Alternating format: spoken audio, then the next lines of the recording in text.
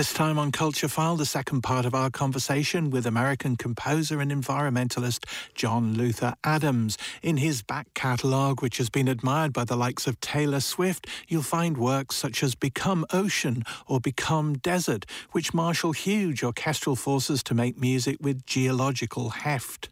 But are the forces and technologies of a symphony orchestra a good fit for music concerned with the health of planet Earth? If I may embrace your metaphor of technology with an outmoded term or a dated term from, I remember the 1970s, when the nascent environmental movement was in its heyday.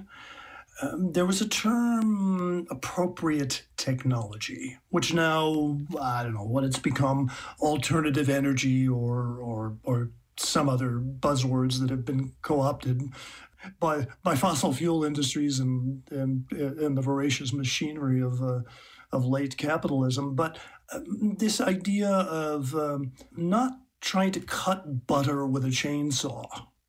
Maybe my technology is becoming simpler and simpler. Maybe it's back to my early days backpacking and running rivers and scrambling up mountains or trekking across the Arctic coastal plain.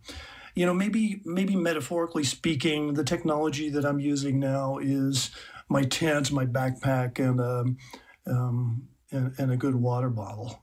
And yet, very recently, you have Become Desert, which, in terms of its carbon footprint, is actually quite an immense thing because you've mobilized so many people to bring that together. It's not a hobo's kind of performance. And this weekend, I will reluctantly travel north to, of all places, Sioux Falls, South Dakota, which I've taken to calling the Paris of the Plains, where we will premiere what I vow will be my final orchestral work. It's called An Atlas of Deep Time, which relates to the piece that's being performed in Ireland, A Brief Descent into Deep Time, the choral work that's being heard there. And the text is composed entirely from the colors, the names, and the ages of the geologic layers of the Grand Canyon. If you go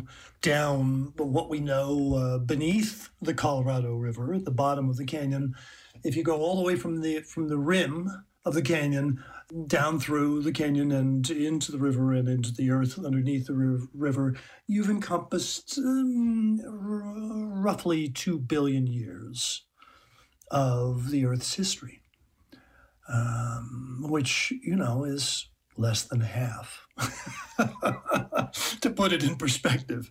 In this new piece, An Atlas of Deep Time, it's even more preposterous than Become Ocean or Become Desert. Ocean has the symphony orchestra, full symphony orchestra, broken into 3 different ensembles. That wasn't enough space for me, and in Become Desert, which was inspired by my life in the Sonoran Desert of Mexico and the Atacama in Chile, I added a choir of voices, human voices, and an even larger ensemble, and broke the orchestra into 5 different choirs, if you will, scattered around the audience, not only on stage but out in the house. In this new piece, there are 6 choirs or musical ensembles. So we're reaching the saturation point, but it should be a glorious noise.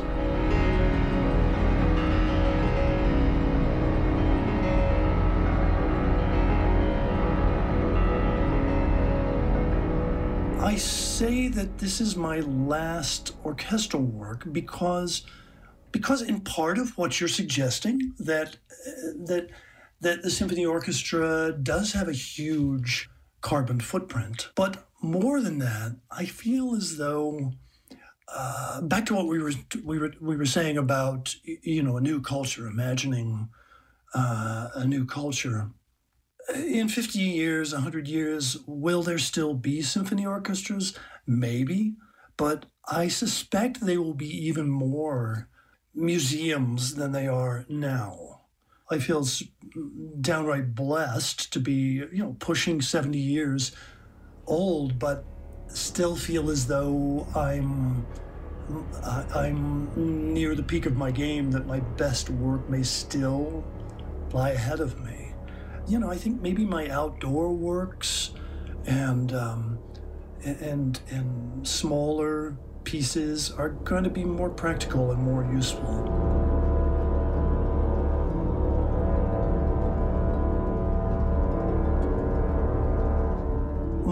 My path throughout my life has been to try and pay attention to the music and follow it wherever it may want to lead me next. And because the music is my life, the music is, it's as close to a religious practice, a spiritual discipline as I get. But in a way, Luke, I feel as though the work is leading me back home to the place where I began, with bird songs and percussion music and human voices. And over the last 15 years or so, I've composed a number of pieces for outdoor performance. And that's very exciting to me creatively. It feels as though there's still a lot more for me to explore and possibly discover, making music to be heard out of doors. And in some way, maybe those outdoor pieces will be more useful in the future, and perhaps Inuksuvit or Sila or Cross the Distance, or a new piece I'm working on called Crossing Open Ground. Perhaps those will turn out to be, the most unique part of my musical legacy. Who knows? It's not a composer's job to figure out that part.